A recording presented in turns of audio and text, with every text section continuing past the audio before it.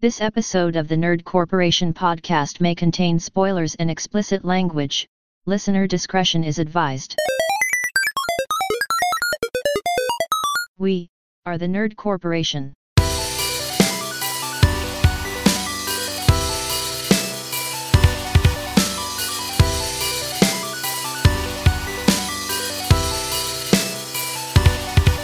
What up, everybody?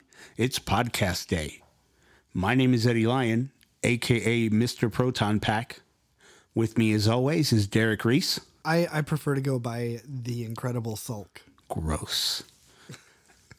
And Nick Lewis. This intro is more cringe than the Men in Black animated series. That was bad. Yeah, it was pretty cringe. Cole and Angela can't be with us today. They have the ever elusive but not uncommon couple's mud butt. So we wish them a speedy recovery. But we are the Nerd Corporation. Welcome to episode 162, Great Egon's Ghost. We're going to be talking about Ghostbusters Afterlife with Paul Rudd, I think is like the most notable name on that. Yeah. I mean, apart from the original Ghostbusters cast, but Owen Finn Wolfhard. Right. But first, let's get on with the nerd news. So for the third week in a row, I would like to hand Ezra Miller the Nerdcore L of the Week.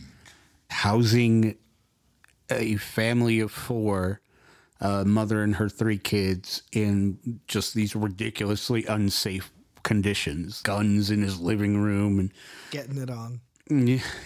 Guns in the living room, getting it on. Okay. Yeah.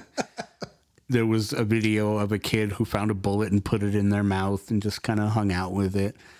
The ex-husband, I guess, was the one that called it in because he thought he didn't think that the conditions were safe enough.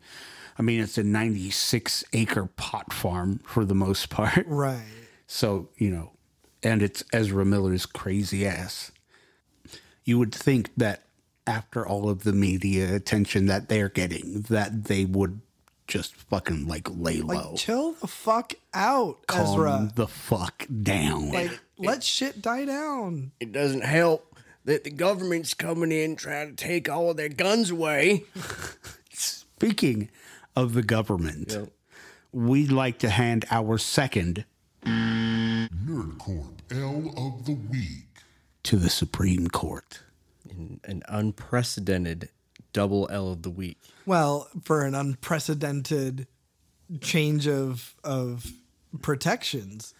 Yeah, what a step backward. I mean, my God. We won't go into it any further because we don't like to get too political on this podcast, but you know our feelings. You know our feelings. We, at the Nerd Corporation, stand with all women when we say fuck the Supreme Court. 100%. So, Ezra Miller, Supreme Court, shame on both of you. Fuck the Supreme Court, and hopefully after they get fucked, they have a child. Right. They are apparently forced to keep. A curse on you. A curse your family. Curse on your cow. Curse on your cow. A pox on thee. Dishonor. Oh, that's right. It was dishonor. That's right. In wrestling news, sad day, referee Tim White died.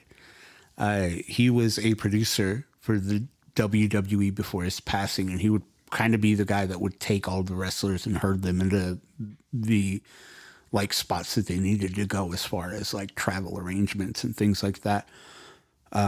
Chris Jericho tweeted that, whenever he came into a room, he'd light it up, and it was a very sad day for the people in wrestling. So rest in peace, Tim White, and that sucks. Condolences to the White family. Very beneficial when there was a power outage. Just call him into the room. Yeah, you just bring him on in. So for my nerd news this week, it's more, I'm going on the rumor bus as opposed to actual solidified news. Uh-oh. So Jacob Batalon recently shared a picture of himself on Instagram. Oh, good for him. Yeah. That's all. Nick, what's your nerd? No, so he Shocking. he posted a picture of himself holding a hobgoblin figurine. Ooh. While shrugging, basically, and having a sort of look on his face. One of those like maybe. So he's teasing us, whether it's something that will, be realized or not, we don't know. Right. Or it could just be a tease to distract us. But Right. Ned Leeds, for anyone who isn't familiar, in Spider-Man, he actually is the Hobgoblin, and so we may get Ned Leeds finally turning villain. That would be so dope. It's like, oh man, I just woke up. I heard the news about the Supreme Court. Yeah, but did you see Ned Leeds holding the Hobgoblin? Well, so here's the thing. In No Way Home, we have a moment where Ned and Tobey Maguire's Spider-Man are talking, and Tobey Maguire mentions that the Ned Leeds in his universe used to be his best friend and became a villain. And so Ned tells Tom Holland that won't ever happen. Of course, I want it to. Ned Ned Leeds, same. yeah, quote unquote. Ned Leeds referring to Osborn, right? What? Is when he says the Ned Leeds in my universe? Is that referring to Harry, yeah. Osborn? Well, I mean, it must be. I mean, there wasn't a Ned Leeds. Yeah, there wasn't. Well, yeah, it was just like his best friend. Yeah. Yeah. For those who might not be clear. Right. Sorry. I wasn't very clear on that at all. But yeah, so his best friend in general became the Hobgoblin or a villain. Right. Both in this case. And so, yeah, he was just saying, be careful. Like, don't turn into a dickhead. But I hope he does. I hope he does, But too. then at the end of the new one, they don't have any memory of each other, so... Well, true. That's the most insufferable part about it, though, is like they could just as easily go either direction. That could either be a complete misdirect, and they don't even do that, or they could go ahead and do it. But like, I want it to be a thing. Well, I mean, they could easily fix that and be like, oh, okay, so they, through some, like, happenstance, they end up getting their memories back. And so, but they realize that their memories were wiped. And that could send Ned into that, like, resentment. You know what I mean? He could be like, well, what the fuck, bro? Well, I thought we were best friends. You know what? Fuck you. I'm going to become the Hobgoblin. Well, yeah, and you combine that, like, with something like a lab accident at MIT or whatever, like... Right, exactly. Yeah, totally. That would be really cool if they left it where they don't get their memories back and they're just, completely different people. And then Mary Jane and Ned go on to MIT, something happens, fucks Ned up, he becomes a villain, and Peter's having to deal with this, knowing that was his best friend, but Ned's not having any idea. He's Right. just like, Yeah, fuck that too. Spider-Man. Like, either That way, would be rad, too. Yeah. either way, it would work. But yeah, so many options. So much room for activities. So many room for activities. I was going to Marvel, we could be fantastic writers. I await your saying. decision. Yeah. I know. mean, we know you're listening. Yeah. pitch makers. You know what I'm saying? Just we'll wait for you. Yeah.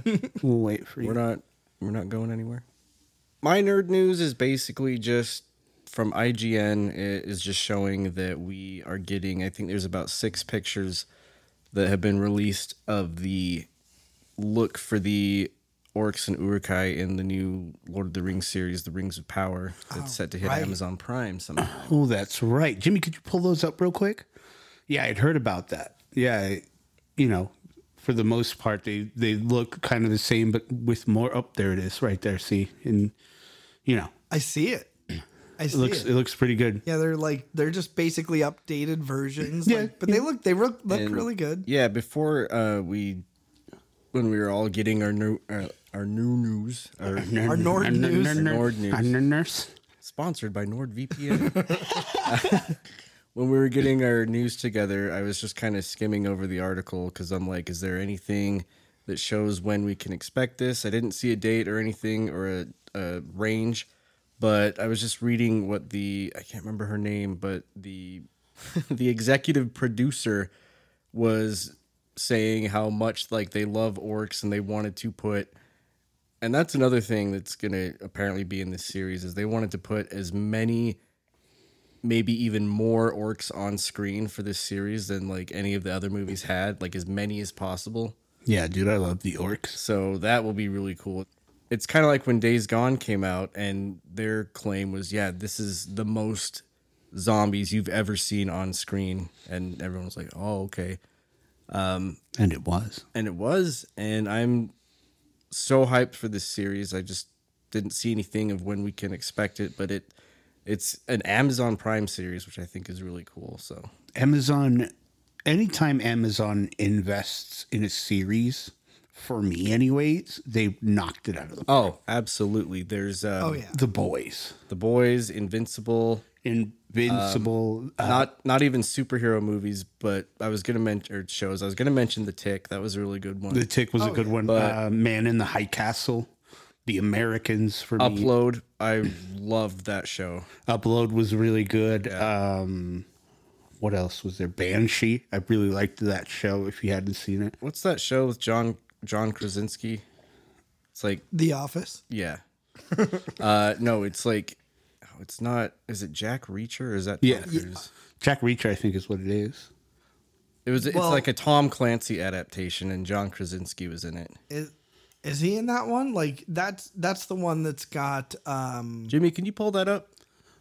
Jack Ryan. There it is. Okay, That's Jack it. Ryan. Yeah, I was like, gonna it's say Jack. I know it's Jack. Reacher has the dude who played Aquaman in fucking Smallville. Right.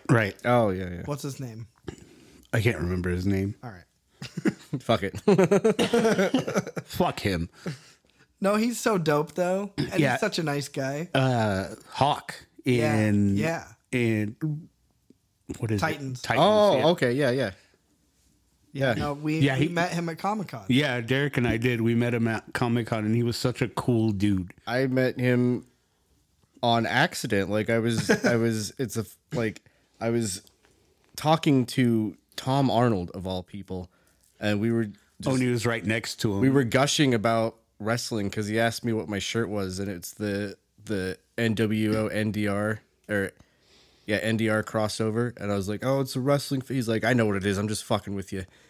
And then I just turned around to leave, and he comes over and starts talking to him, and they're like shaking hands, and I didn't know what to do, and I was like, can I just shake your hand and say hi? And he's like, yeah, sure. Like, hell yeah. Yeah, no, he was super dope. He was a really nice dude. Yeah. Before we get into the subject of the hour, if you're listening on YouTube, please don't forget to like, comment, share, subscribe, hit the little bell icon. We want to beat the algorithm and get into as many nerdy ears as possible, and that's the best way to do that. Also, we have merch, tpublic.com, and search the Nerd Corporation. Put our logo on anything that you desire, from shirts, stickers, phone cases, mugs, just anything they have available. And let us know you did that. Also, we have a subreddit, r/nerdcourt podcast. Tell us you love us. Tell us you hate us. Tell us we suck. Just tell us things. Post your merch on there. That'd be a perfect place to do it. That would be the best place to do it. Also, if you love us and what we do, consider supporting us on Patreon, patreon.com/nerdcourt podcast. Several tiers of loot to have access to, from stickers and shirts to extra content and bonus episodes. If you can't make a monthly contribution, consider supporting us on PayPal, paypal.me/nerdcourt podcast. We want to have the best loot, give you the best giveaways, and give you the best nerdy experience, and that is the best way to do that. If you're not already a Patreon, you should probably do that right now, because this is going to be a doozy of a Snyder Cut. Oh, yeah. Oh, yeah. The gist is just give us your money. I mean, Give us your money. You're not doing anything with it. Just No. give us your money. Just a little bit of it. Just a little bit of that money. Just Some change. Change. You can hear this episode unedited for as little as $1 a month. So, give us some money. Do it. Ghostbusters Afterlife. Directed by Jason Reitman, who directed some episodes of The Office. He directed some Saturday Night Live, Juno, Thank You for Smoking. Great movies. Yeah, all really good movies. Also, by the way, the son of Ivan Reitman. Who directed Ghostbusters? Why are you shaking? You don't know? No. Ivan Reitman produced the first two. Oh, Yeah. did he? I didn't know that. Yeah. I didn't know that. Which is like, it's really cool. It's just kind of all kept in the family. He's like, okay. Like, Fucking so. I'm not a big Ghostbusters fan. Like, I love Ghostbusters, but I'm not a slut for Ghostbusters. You I'm not either, Son of like- a bitch. I am, and yeah. Fuck you both. I'm not saying I don't love it. Yeah, like I do love love it. Ghostbusters, but I'm not like This is my episode. I chose Look, this. all I'm hearing is blah, blah, blah. I'm a dirty tramp. Beside the point. I already knew that. Before we get into the movie, let's, I guess, recap the events leading up to Ghostbusters Afterlife. Because this is the spiritual third installment, I guess we could call it. Yeah, we didn't end up getting a quote-unquote Ghostbusters 3, Well, but plus they have referred to the fact that there will be another Ghostbusters, and everybody is calling it Ghostbusters 4. So might as well be official at this point that this was Ghostbusters Right. 3. You know? I think that if they do another one if they, get the original cast, it should be like, in a sense, Ghostbusters 3. But then again, if they continue from Afterlife, then it could just, Right. kind of like what Red Dead 2 did. It was it was a prequel, but it's Red Dead 2. Right. It's not the second one, Right. Yeah. So, the first Ghostbusters movie was released in 1984. Film opens up, scene at the New York Public Library. We see an older, stereotypic librarian trope, like some old lady, with her hair up in a neat bun, putting away books, and she is scared shitless by a ghost that appears to her. And the library then contacts a group of parapsychologists that are employed on a grant at Columbia University. And that's where we're introduced to Egon Spangler, Peter Venkman, and Ray Stantz. Egon played by the late, great Harold Ramis. Peter by Bill Murray, and Ray by Dan Aykroyd.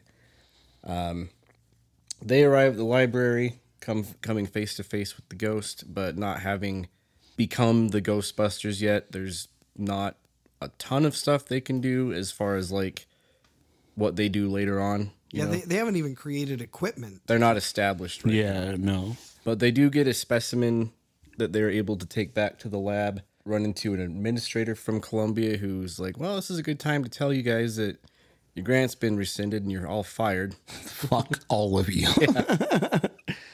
So they're basically unemployed and homeless at this point, which I don't know how they all must have just pooled their money together to buy this giant old firehouse. No. What happens is Ray has some property That's right. that he takes out a second mortgage on in order to That's right. get the money together Yeah. for the firehouse. Little bits and pieces left out, but yeah. So basically, they buy this old, dilapidated firehouse where they decide to set up shop, and that's where they establish themselves as the Ghostbusters. They hire a receptionist named Janine. You can get it.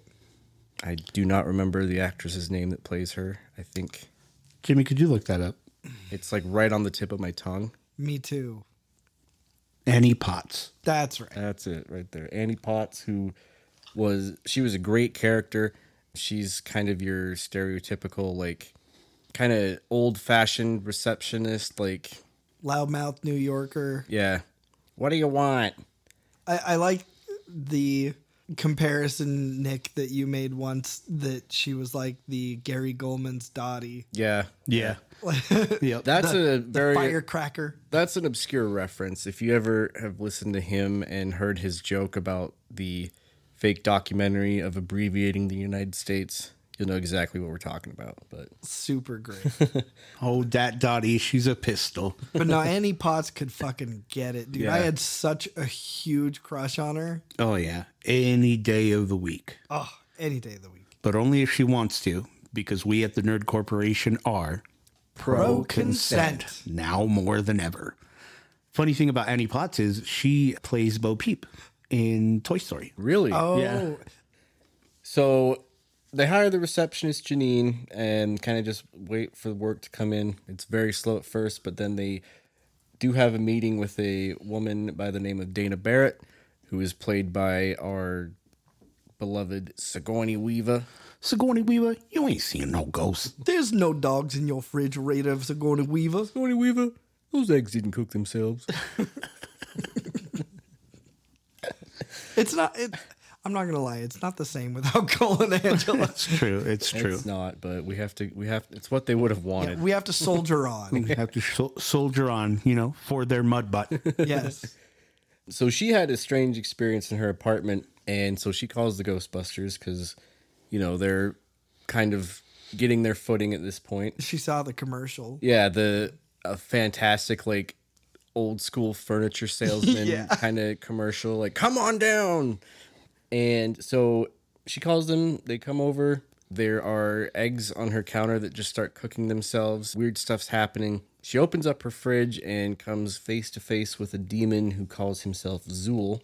So they don't know how to help her, but they take her on as her first client. Peter is obviously trying to get with her, as Peter does.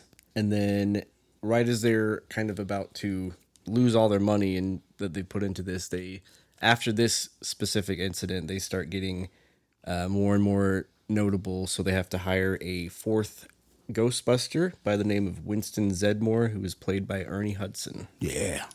Yeah. Fun fact: he was supposed to have a much larger role and come in way earlier in the script, but I think it was basically a larger role initially because they were wanting to have a different actor play Winston, Oh, who of course was Eddie Murphy.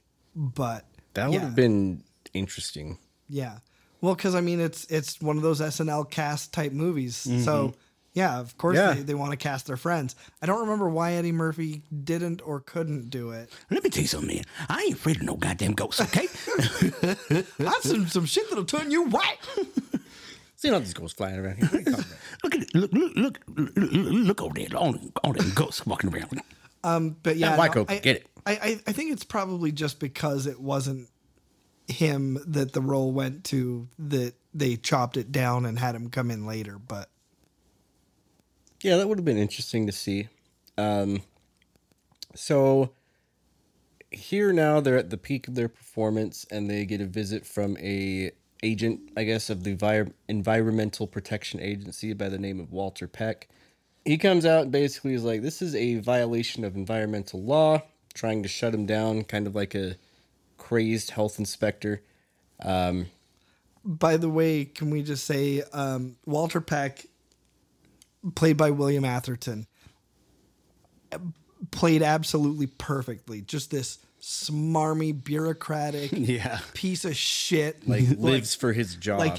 It seems like he's the type of dude that his entire day, every day, is spent getting shit on by the people above him. So Right. he's gonna like take that out on anyone below him. Right, you know? exactly. He made you hate him in just the right way. So perfect. And that's how you know that he did a great job playing that character. Right, when you're like, get a load of this fucking guy. Right. All right. So basically, then Dana, she's talking to Peter. She says, hey, do you want to come back over and, investigate a little bit? And Peter's like, hell yeah, dude. I'm gonna do a little more of that. Yeah. I'm gonna investigate, girl. So Dana gets possessed by the demigod Zool before you do. Peter shows up, as is tradition.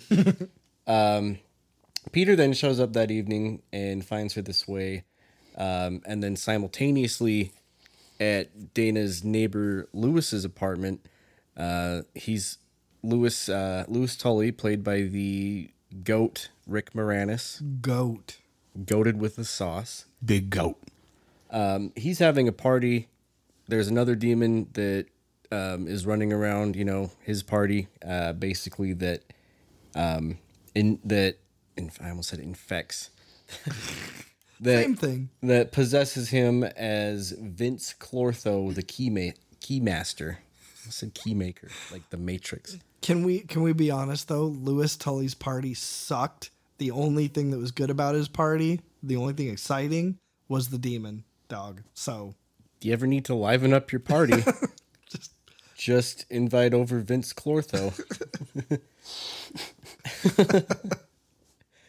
And then Walter shows up, basically says that he wants them to turn off all their machines. At the firehouse. Which would in turn release anything that they've ever caught. So they're just like pushing that it doesn't happen. Eventually, they look at the blueprint of Dana and Lewis's apartment, that there is a gateway that they find out is trying to be opened by Zool and Vince Clortho. So they head over to Dana's apartment, where New York is like, the adoring public is basically like trying to, get their autograph and mob them. They show up, they go up onto the roof where Lewis and Dana are, and they are met with a demon by the name of Gozer the Gozerian, who appears in the form of a beautiful woman. The Ghostbusters obviously try and defeat her.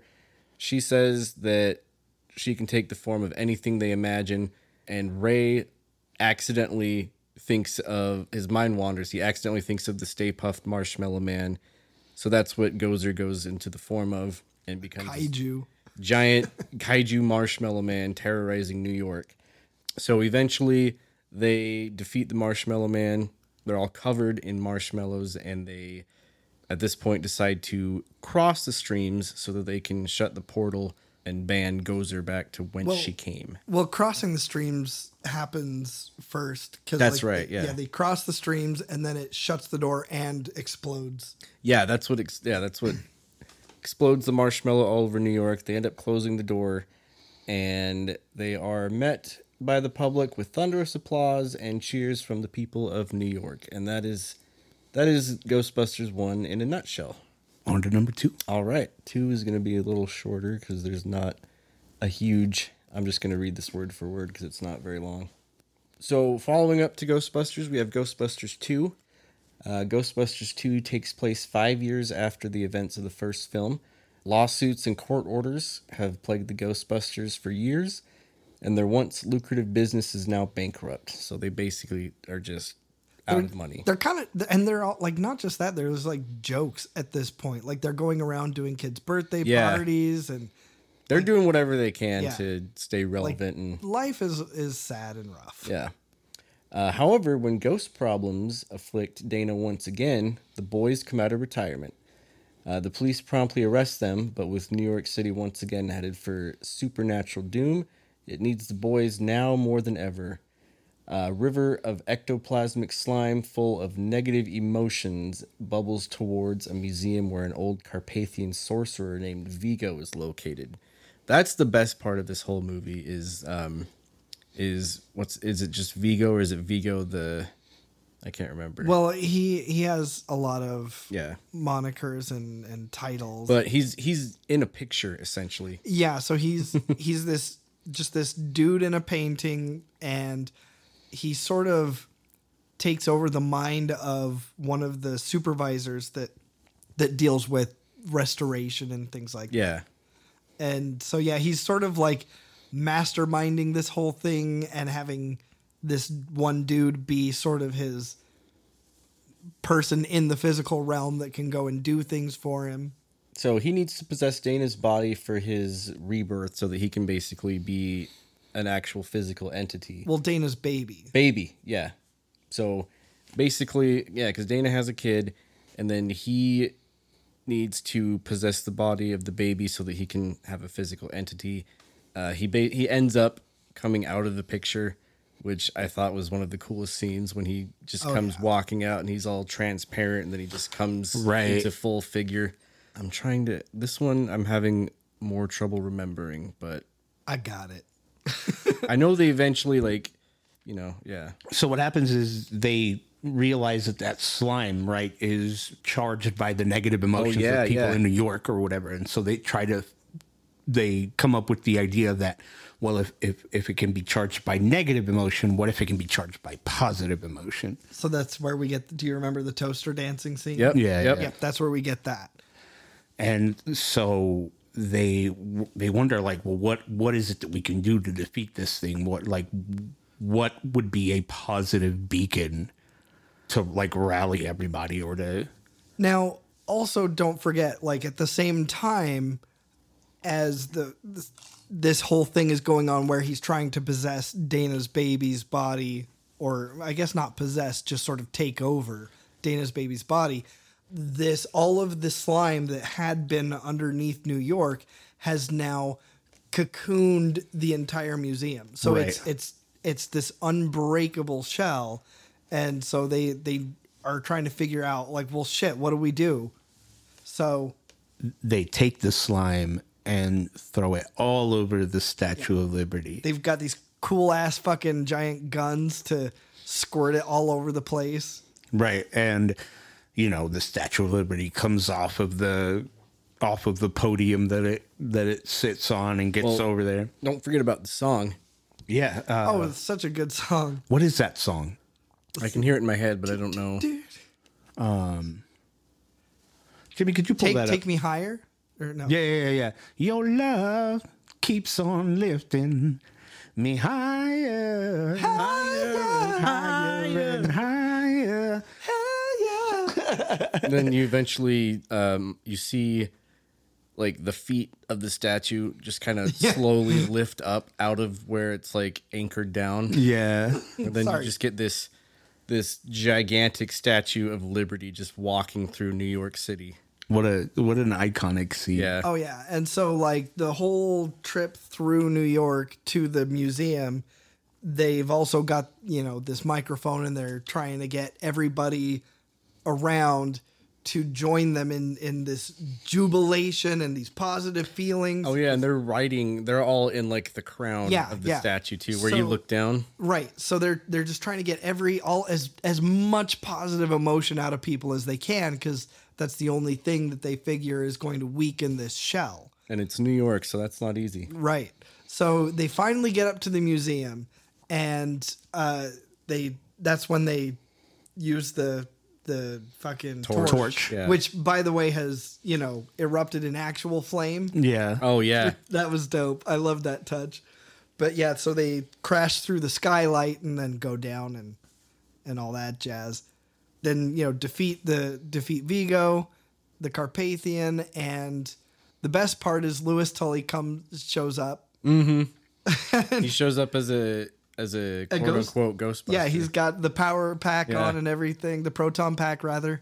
And, so they defeat Vigo, and at the same time, Louis Tully is firing at the shell, and so he thinks that he defeated it. Yeah, because as he's firing, they defeat Vigo, and it all just kind of disappears. So the shell goes away. Yeah. Right.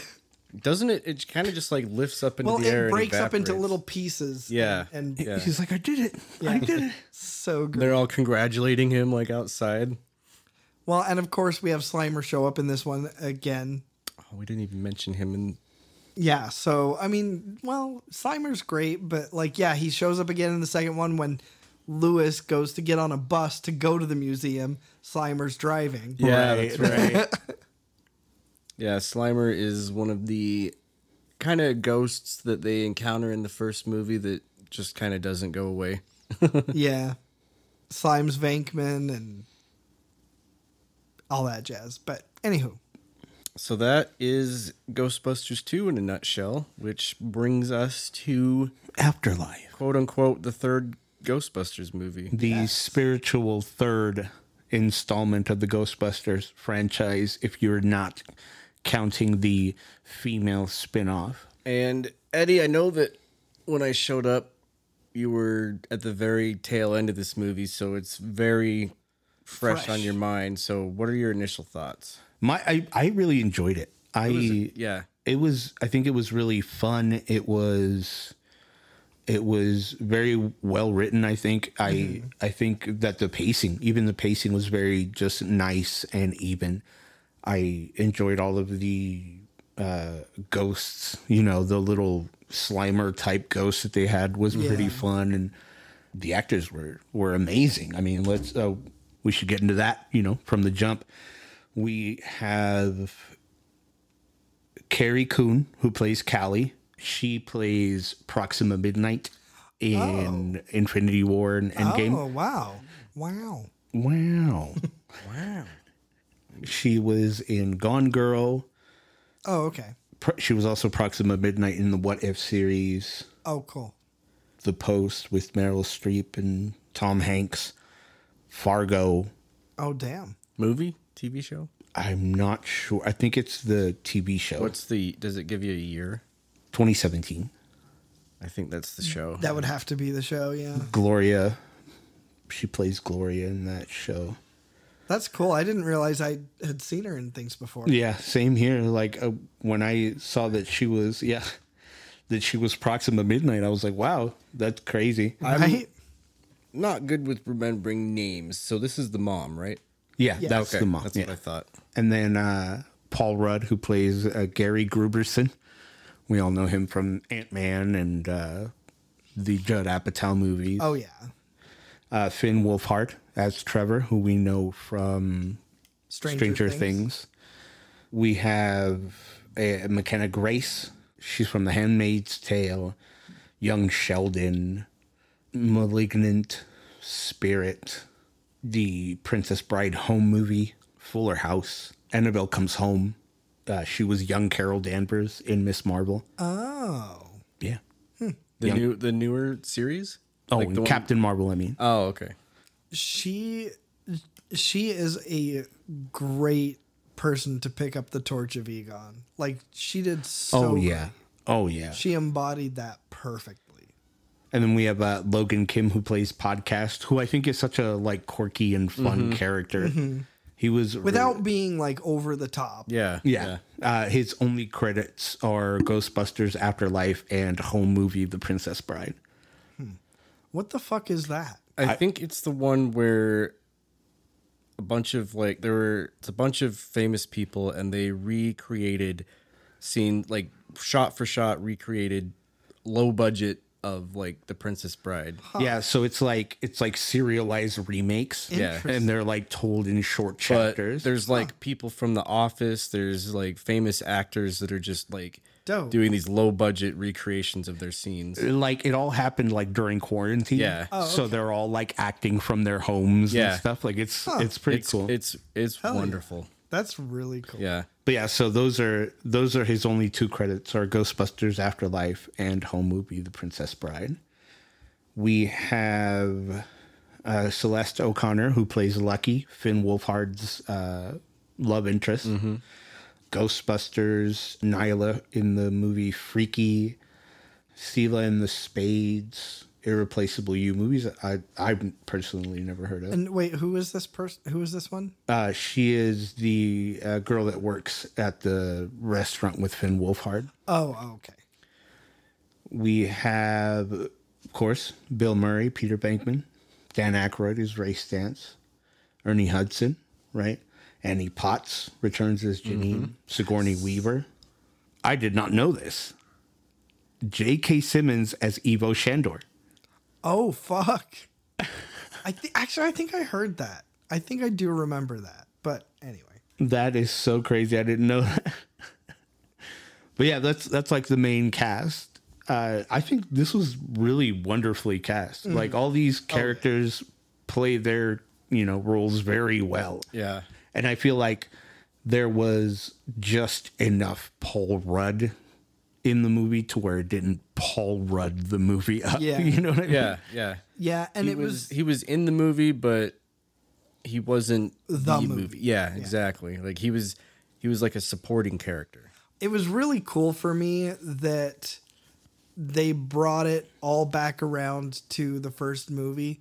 I mean, we have Ivo Shandor, who was referenced in the first movie when during the jail scene when they were talking about the architecture and what madman created this building, because this building is not a normal building. It's meant to be like a superconductor of supernatural energy, which is why that's where this gateway was. And Ivo Shandor and his group were the ones trying to bring Gozer back and bring about the end of the world.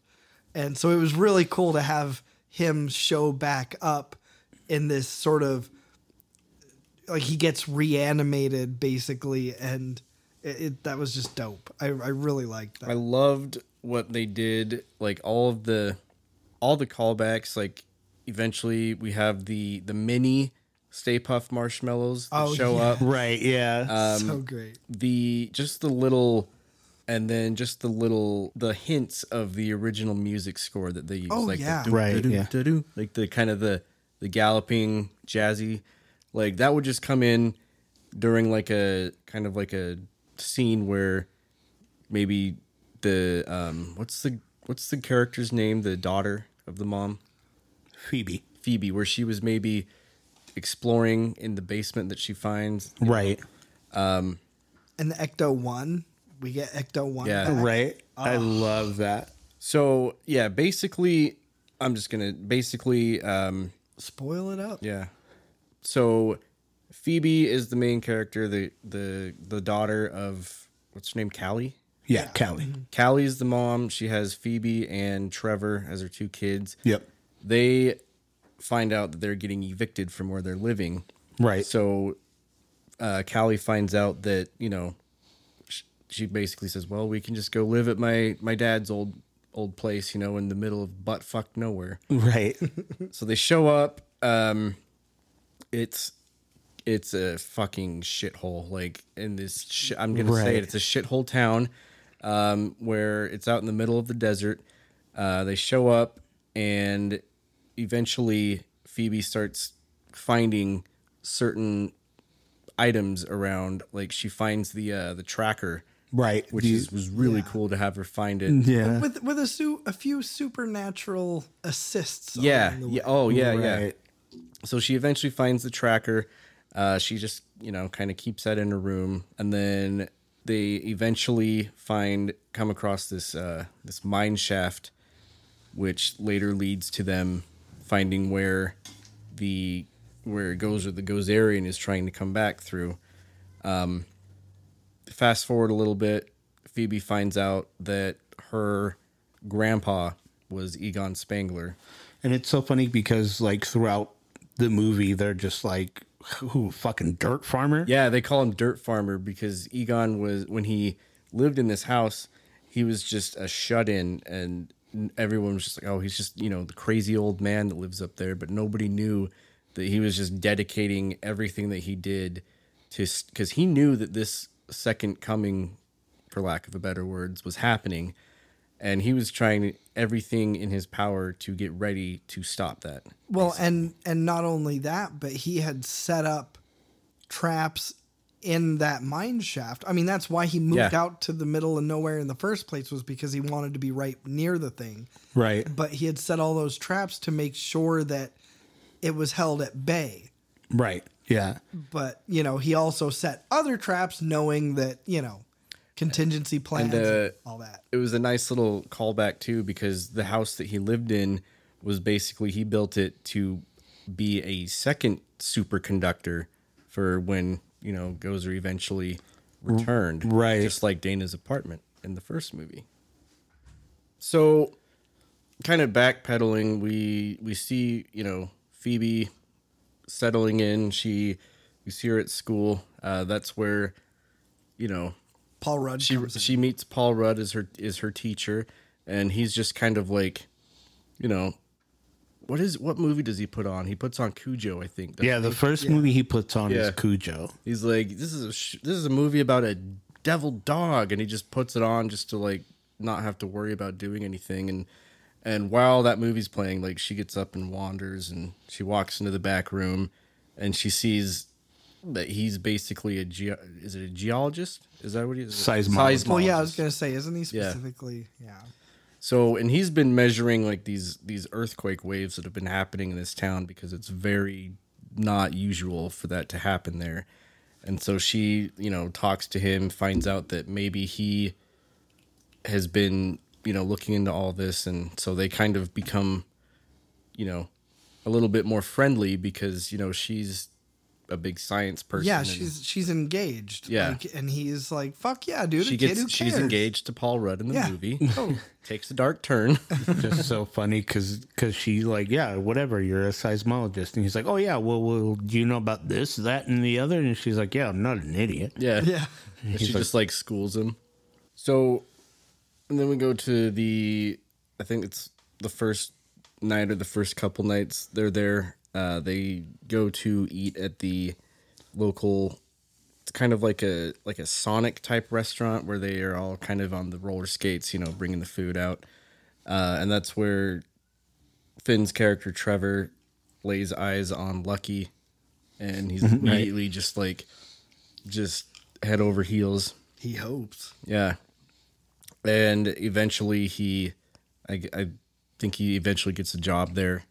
And then the crew from work's like, hey, we're all going up to the point after work, and he tags along with them, and that's where we kind of get a first little impression of what's going on. Like they're up above right next to the mine shaft, and there's all this stuff that is going on underneath it, and that's where we kind of get like an idea, like, oh, something's going on down there.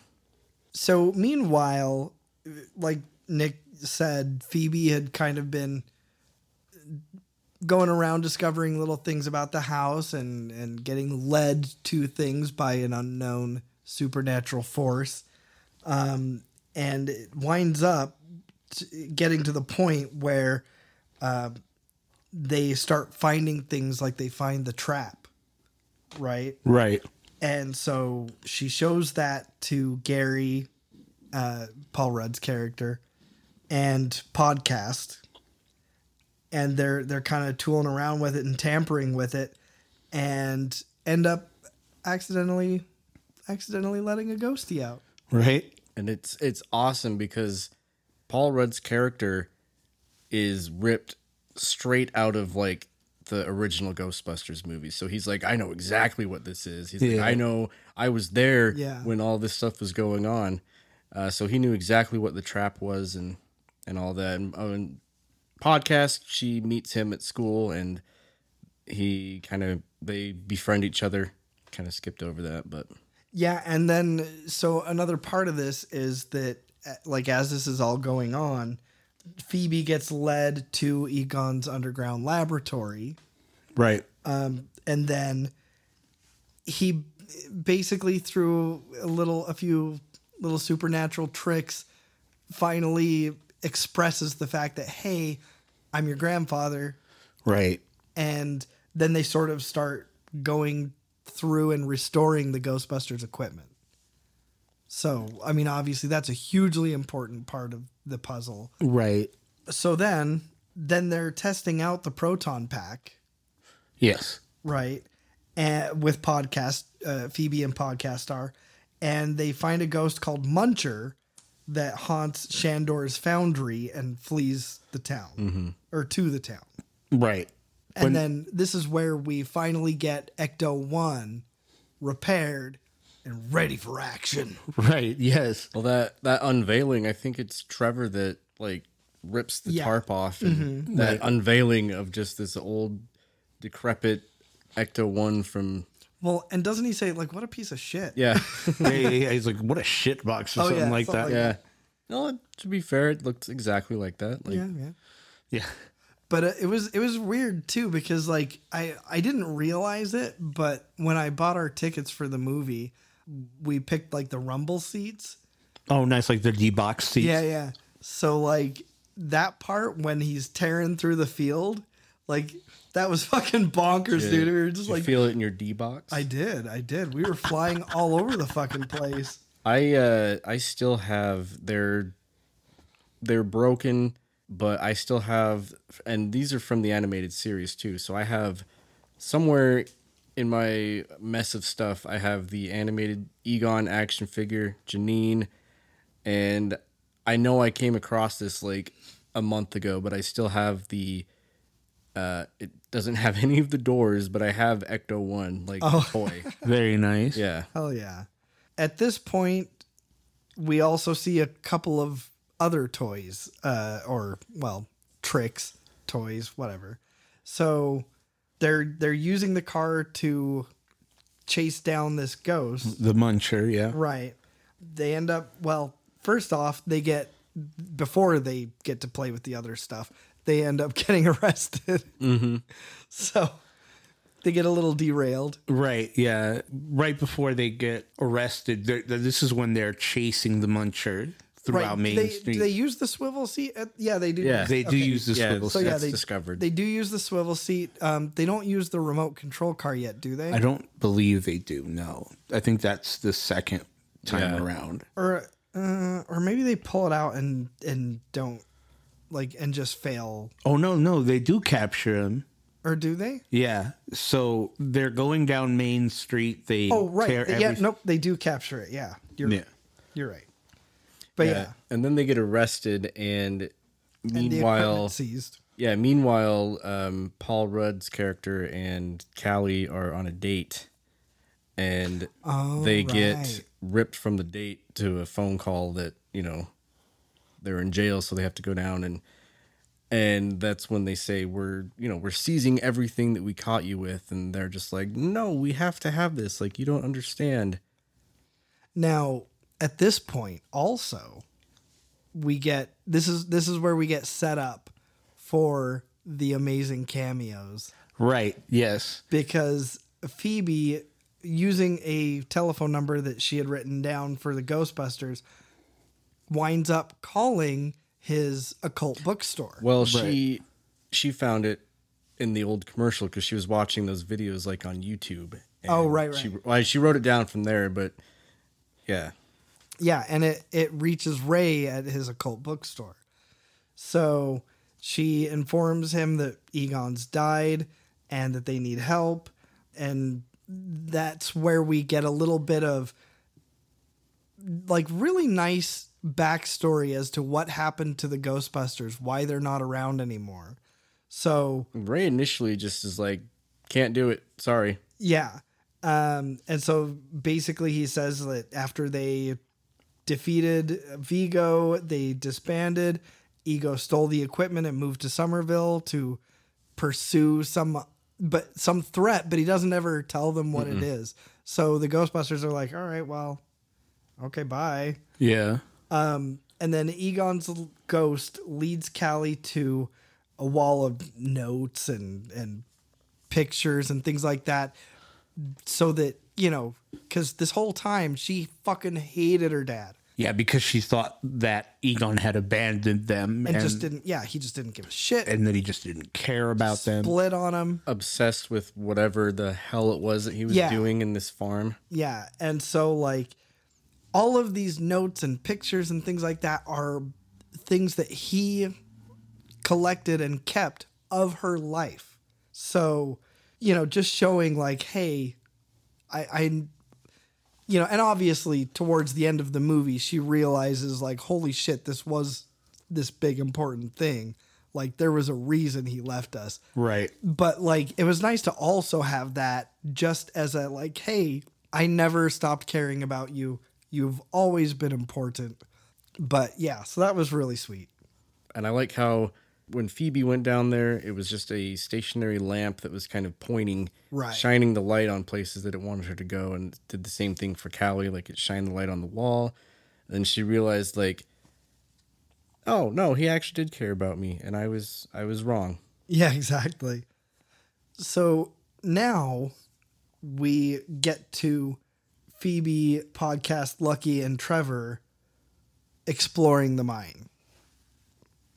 So that's where they find the temple. They discover that Shandor is in this casket there. Right, and he's amazingly well preserved after being there for 70 years. Yeah. Yeah.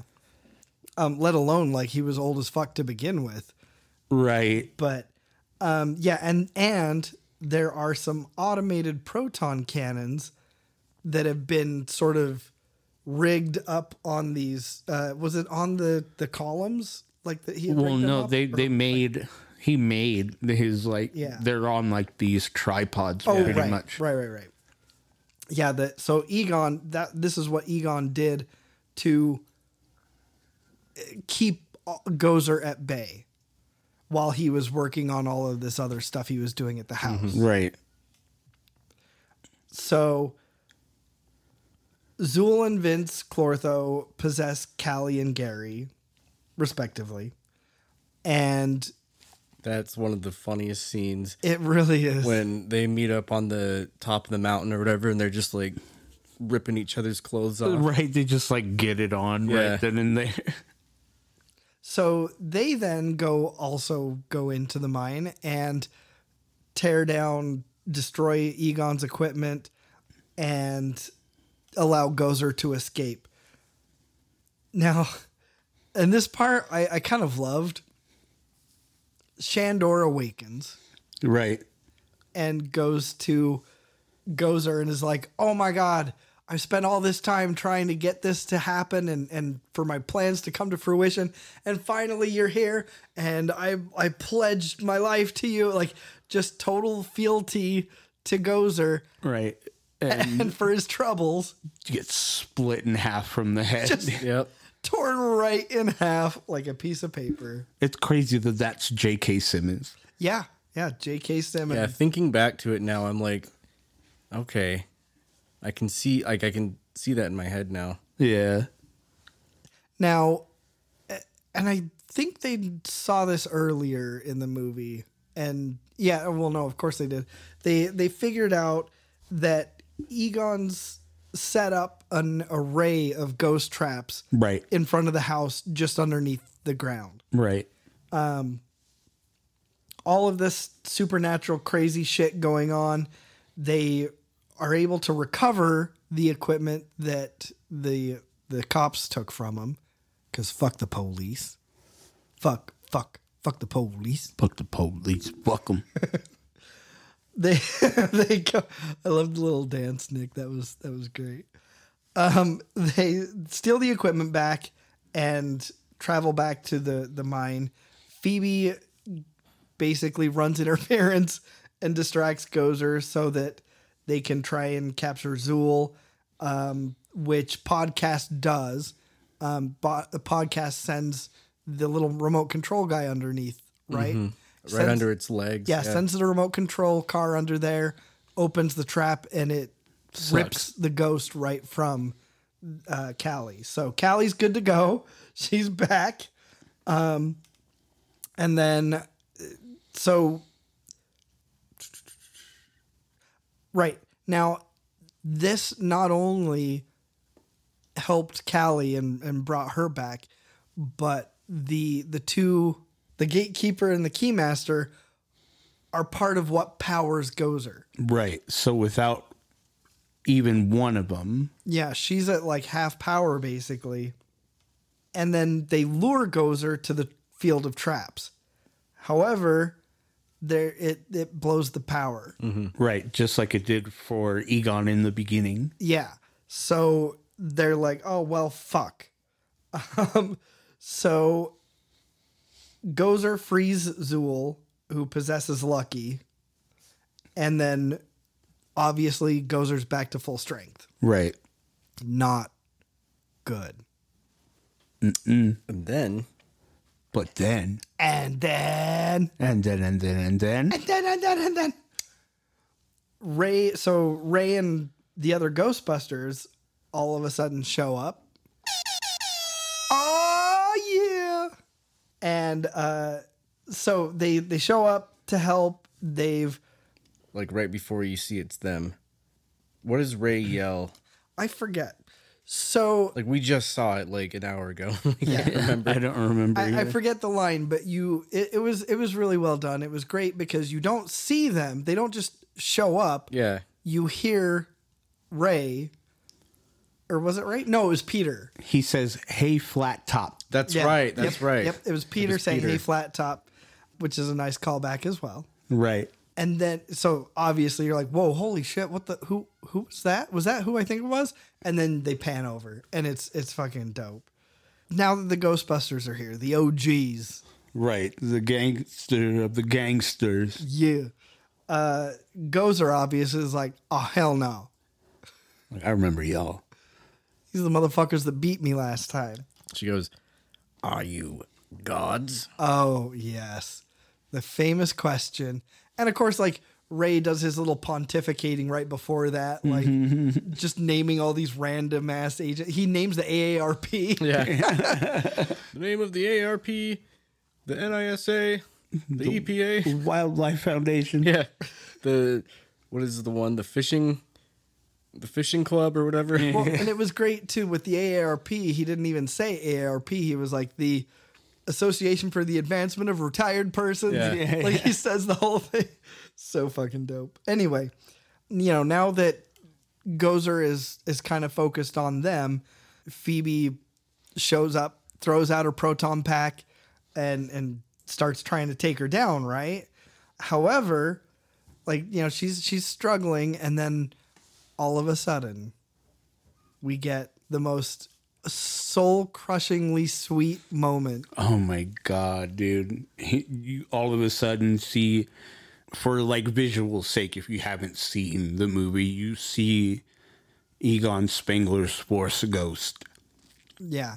With all of the shit going on, I mean, I think it must be because of that, or at least that's a good explanation for it. He's now a fully visible ghost.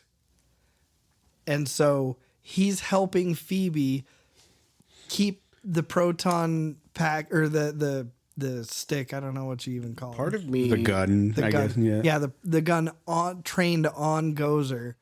And then the other Ghostbusters who have now shown up cross their streams again and are just wailing on Gozer. I want to say that, and I was kind of thinking about this leading up to this point, but I feel like them showing up made it so that he could like manifest himself, if that makes sense. Yeah, that could totally be a thing.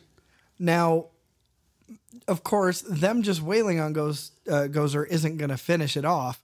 So Trevor, who also has his proton pack on. For context, Gozer is firing and Phoebe is firing, so they're doing like a Harry Potter wand battle. Like, Yeah. they're both shooting at each other, and it's just hitting in the middle. Well, yeah, and like I say, the Ghostbusters help restrain Gozer by crossing their proton streams. So like they've got her pinned down, but that's not going to finish the job, right? So Trevor, knowing that these traps are not functional because there's no power to them, goes ahead and uses his proton accelerator to charge the power source to basically like just give it what it needs, and then everything's activated. And then Callie hits the pedal to open the trap. All the meanwhile, Podcast is battling Mini Stay Puft Yes. Marshmallow because they Well, they made themselves manifest while they were at the store. Like, just he was looking at stuff, and they just started crawling out of the marshmallow bags, but he's like trying to fight him off while in the car, which is where him and Trevor are. And doesn't Trevor come out on the seat? Well, yeah. So that's the problem, is that was kind of the plan. Yeah. But the seat was inoperable. It wasn't. That's right, It wasn't that's right. working because those goddamn mini marshmallow men had like gotten in the works and they were fucking things up. Coming up the works. Yeah, they were. And so Podcast had to fix that situation. But yeah, and then Gozer's gone, captured. Minions are gone as well. And we get this beautiful scene of Egon with all of, the Ghostbusters, with his daughter, with his grandkids. Peter turns and goes, "I thought you'd show up." Dude, Yeah. it was like, And it was so beautiful. It was not belabored. It was not overdone. It was not heavy-handed. They didn't try to superimpose some voice on him or anything. Like the fact that he was silent the whole time was so perfect. One of I feel. my favorite parts of the whole Egon coming back is when he's helping when he's helping Phoebe shoot, and he's just kind of got her like, you know, he's standing behind her with his arms around her. And it pans to the Ghostbusters, and they're just like looking, and Peter does like a double take, and they're just like staring at him. It's like, But yeah, I mean, the whole thing was so perfectly handled. I think it's especially beautiful considering that the movie franchise itself, right, is going from the original Ghostbusters to the grandchildren of one of the original Ghostbusters. Right, yeah. The original movies were directed by Ivan Reitman, and this movie is directed by Ivan Reitman's son. Right, that's right. So you've just got this handing down to the next generation, and it's so fucking beautiful. That's very cool. I'll admit, when this movie got announced, part of me was just like, fuck. Because I'm thinking of the previous Ghostbusters movie that came out, and I'm going, God damn it. Why are they trying to do another one? I mean, I thought that one was good. It wasn't. I did too. Yeah. I liked that one too. It at all. It's for a different audience. That's all. That's all that was. Because I enjoyed it. I thought it was. I mean, Leslie, what's her face? Leslie Jones. Yeah, Leslie Jones was a little too much for me at times, but other than that, I don't like Melissa McCarthy at all. Yeah, that makes sense. But what's her name? Leslie McKinnon, is it? Kate McKinnon. Kate McKinnon. Yeah. I will watch anything she does. Kate McKinnon is. I think that's the reason that I amazing. was like, okay, I'll watch this because she's in it. Yeah. And Kristen Wiig is in it, who's also great. Oh yeah. It wasn't.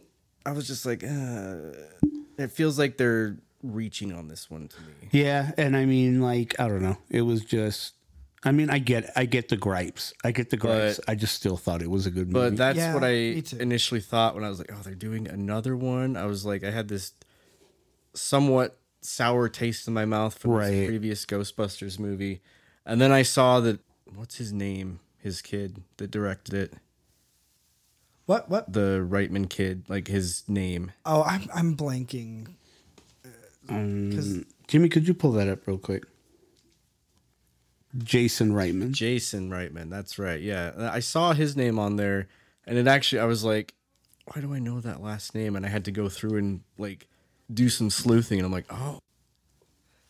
Finally, we are treated to two wonderful, wonderful mid and end credit scenes. Yes. So we get Peter, who, by the way, I don't know if either of you noticed it, but you did see the ring on his finger, right? Yeah. Yeah, they're married. So they're married, and they're recreating the trick that Venkman used to do on young co-eds. Yeah. But the turbles have been tamed. The turbles have been tamed. Well, looks like the turntables have Turned. So initially, it just shows Venkman guessing a card, talking to someone who you can only see the back of the head in the first shot. And then of course we get the reverse shot to find out It's Dana. It's Dana Barrett. Sigourney Weaver. Sigourney Weaver. You should know he's marking those cards. You know he's marking those cards, Sigourney Weaver. He's not a psychic. So really, really wonderful. Like a nice little tie-up of not exactly a loose end. They didn't even bring her up. It wasn't even necessary. It's just so funny, though, because right before the mid-credit scene happens, it says with Sigourney Weaver. And I'm over there like, she fucking wasn't in the movie at all. Are you high? You fucking high. And then the moment it pans over and I hear her voice, I'm like, oh, well, there she is. There you are, Sigourney Weaver. So then we get our second end credit scene, which is so wonderful. It's such a huge redemption for a character who was criminally underutilized. Right. So we get Janine and Winston chatting in a pretty nice, enormous fucking office. Right. Before that, it shows a scene. Oh, right. It shows Janine talking to Egon. Like back in the day. Back in the day, yeah. I'm assuming this was, somewhere in between 1 and 2. I don't know. It doesn't say where, but she's handing him. She says, "This is a coin that I got at the World's Fair in Flushing. I want you to have it. It's a souvenir." And he says, "Well, we might not be coming back." And she's like, "I want you to have it anyways." Pan to Winston in his business, wherever he is, and he's holding it, kind of talking to her. Now, because of what Egon says, I'm assuming it's at the end of 2. Right. Before Egon splits off and leaves Right. the Ghostbusters. Now, Janine and Winston are chatting, and we find out that Winston, through the lessons he learned and just some of the things he went through with the Ghostbusters, has become a fully realized person, like a fully realized adult who knows he can do shit. Right. He's balling too. He's balling. Well, yeah. So he gets this confidence and this ability and basically starts his own business from the ground fucking up. Yep. And now he talks about it being a worldwide company, and Janine asks if he's still paying the rent on Ray's bookstore. And he's like, well, he's going to turn a profit one day. Yeah. So, I mean, philanthropic, wealthy businessman. And then a few seconds later, and they sort of interspersed a little bit of this, but we also see Winston cracking open the door of the old firehouse. Yeah. Mm-hmm. Winston's we're assuming Winston's reopening the firehouse. Then he pushes the doors, the full doors open, and what rolls in? Ecto-1. Yeah. And then ominously, in the basement, a light on the ecto containment unit starts flashing. So a red light. I feel like he's starting that shit back up. I mean, agreed. Yeah, totally. But, are there things that are still in the containment unit? And the containment unit is breaking down. Too, yeah. It's Muncher. I know, right? So, I mean, it all looks pretty dilapidated, though. So it's gotten no love. So maybe there's not. I don't know. But I can't see why it would be bam, bam, bam, if there wasn't something that should be not going wrong that is now going wrong. Right. I wish, I can't remember, because when I watched Afterlife, it was maybe it's probably a good month ago.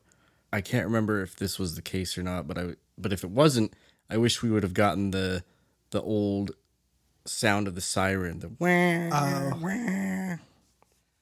Yeah, I think we got a little bit of it. Yeah, it was just very small. It was on the bridge at the very end. Okay.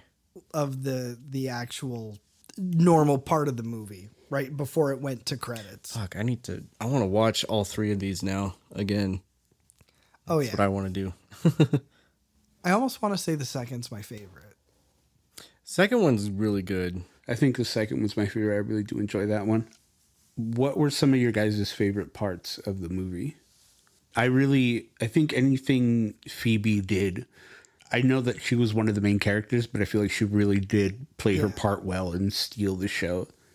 I loved when we first meet Paul Rudd and he just puts Cujo on for the class, this young, impressionable, if you want to say, I'm assuming it was high school. They don't really allude to that, but It looks like, I don't know, middle school. I think. maybe. Well, yeah, for Phoebe, it would have had to be like junior high. Yeah, okay, Yeah. but it's just like, hey, watch this very graphic, Stephen King movie. Well, the next time they show the class, he's playing Child's Play. Yeah, that's right. Because it just shows like a clip from the TV itself, Right, yeah. and it's when she's trying, the Bride of Chucky, I think, was like trying to like bring him back or something. one of them. Yeah. It was one of them, but it's just funny. My favorite part, honestly, was the nostalgia and the Egon stuff. Like, I mean, the movie itself was great. Like, I have no complaints about the movie whatsoever. Right. But man, those things just hit so hard. Right. And it wasn't like oversaturated with Not at nostalgia, all. right? Like it wasn't an entire nostalgia ride. Oh yeah, no, not at all. It's like I was saying, because when I showed up here to record, Eddie, Derek, and Eddie's girlfriend were finishing watching. They were at the very like last maybe 10 minutes of this movie, and after the movie ended, I was just like to Eddie, I was like, "Ah, good thing you watched this with a bunch of your male friends." Because when I was watching this movie, like in my room at like 2 a.m, I was just fucking just a river. Oh, just- dude. It was it Right. was just, and then it stops, and you're like, okay. And then the part where he, hugs his family, I'm like, no, it's back. Oh God. Mine, I think, was the part, where Paul Rudd shows him all the movies in class, all the Yeah. old scary movies, and then. Like I said, when we got to this part of the podcast, I loved the old kind of like fluty, jazzy music that they brought back for this movie. Right. But I think my favorite was just the reveal of the Ecto-1 when they rip that tarp off and it's just sitting there and you're just like, oh my God, Yeah. there it is. Yeah. I think that was really cool. Yeah, just all of the nostalgic moments were done. They were executed with surgeon-like fucking precision. Oh, absolutely. Like- They knew exactly where to put it. Nothing was over the top or hammy or Yeah. just like it didn't feel like pandering. And No, they not at all. didn't, speaking of not overdoing it, they didn't overdo Gozer either. Like, Yeah. they didn't, Right. They didn't make her some like weird, like, how can we make this, today's standards? They kind of redid what she originally looked like, but they didn't go over the top with her. Yeah, exactly. Well, and it was nice they didn't go the same route of like having her summon some other avatar. Like, Right, right. They didn't make an exact carbon Yeah. copy of Ghostbusters 1. Right. Well, final ratings. 1 being the worst, 5 being the best. I give this a 5. Like, even if you haven't seen this movie and you come across this episode, I would still say go watch it because we didn't cover all of it. I would say watch it, if anything, to see in person the end scene with Egon coming back. I'd give it a 1. No, you. It just wasn't for me. You're so high. Go get back there with her and don't come out till we're done. Yeah. No. I mean, obviously, like 6 out of 5. Like this movie was fucking phenomenal. It hit everything. It ticked every box that it needed to check, and then some. It blew my expectations away like so hard. It blew my I expectations. blew my ectoplasm everywhere. I also give it a 5. Pacing was well done. Writing was amazing. The nostalgia points were on point. I mean, it didn't feel like just another Ghostbusters movie to me. It felt like a new Ghostbusters movie. It felt like a fresh new Ghostbusters. And I really enjoyed it. Well, that concludes our episode on Ghostbusters Afterlife. We hope you enjoyed it. As always, you can follow us on social media. On Facebook at the Nerd Corporation, a podcast. On Twitter and Instagram at Nerdcourt Podcast.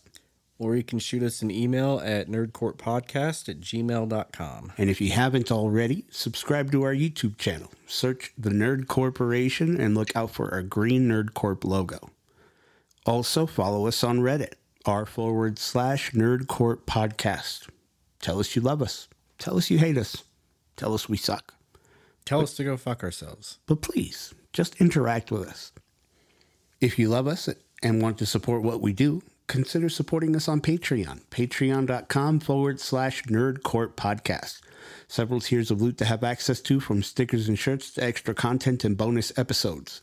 We'd love to thank our Nerd Corporate backers, Glenn the Simp, Fillmore McLaurin, and Jake Hurst, and our Nerd Financial investors, Kim Nichols and Dallin Gilbert. Thank you, Mom. Thank you, Dallin. Thank you, Jake. Thank you, Fillmore. Bort. Bort. Now I'd like to introduce our sponsor, Raid Shadow Legends. Surfshark VPN. If you can't make a monthly contribution, consider supporting us on PayPal. PayPal.me/Nerd Corp Podcast. We want to have the best loot, give you the best giveaways, and give you the best nerdy experience, and that is the best way to do that.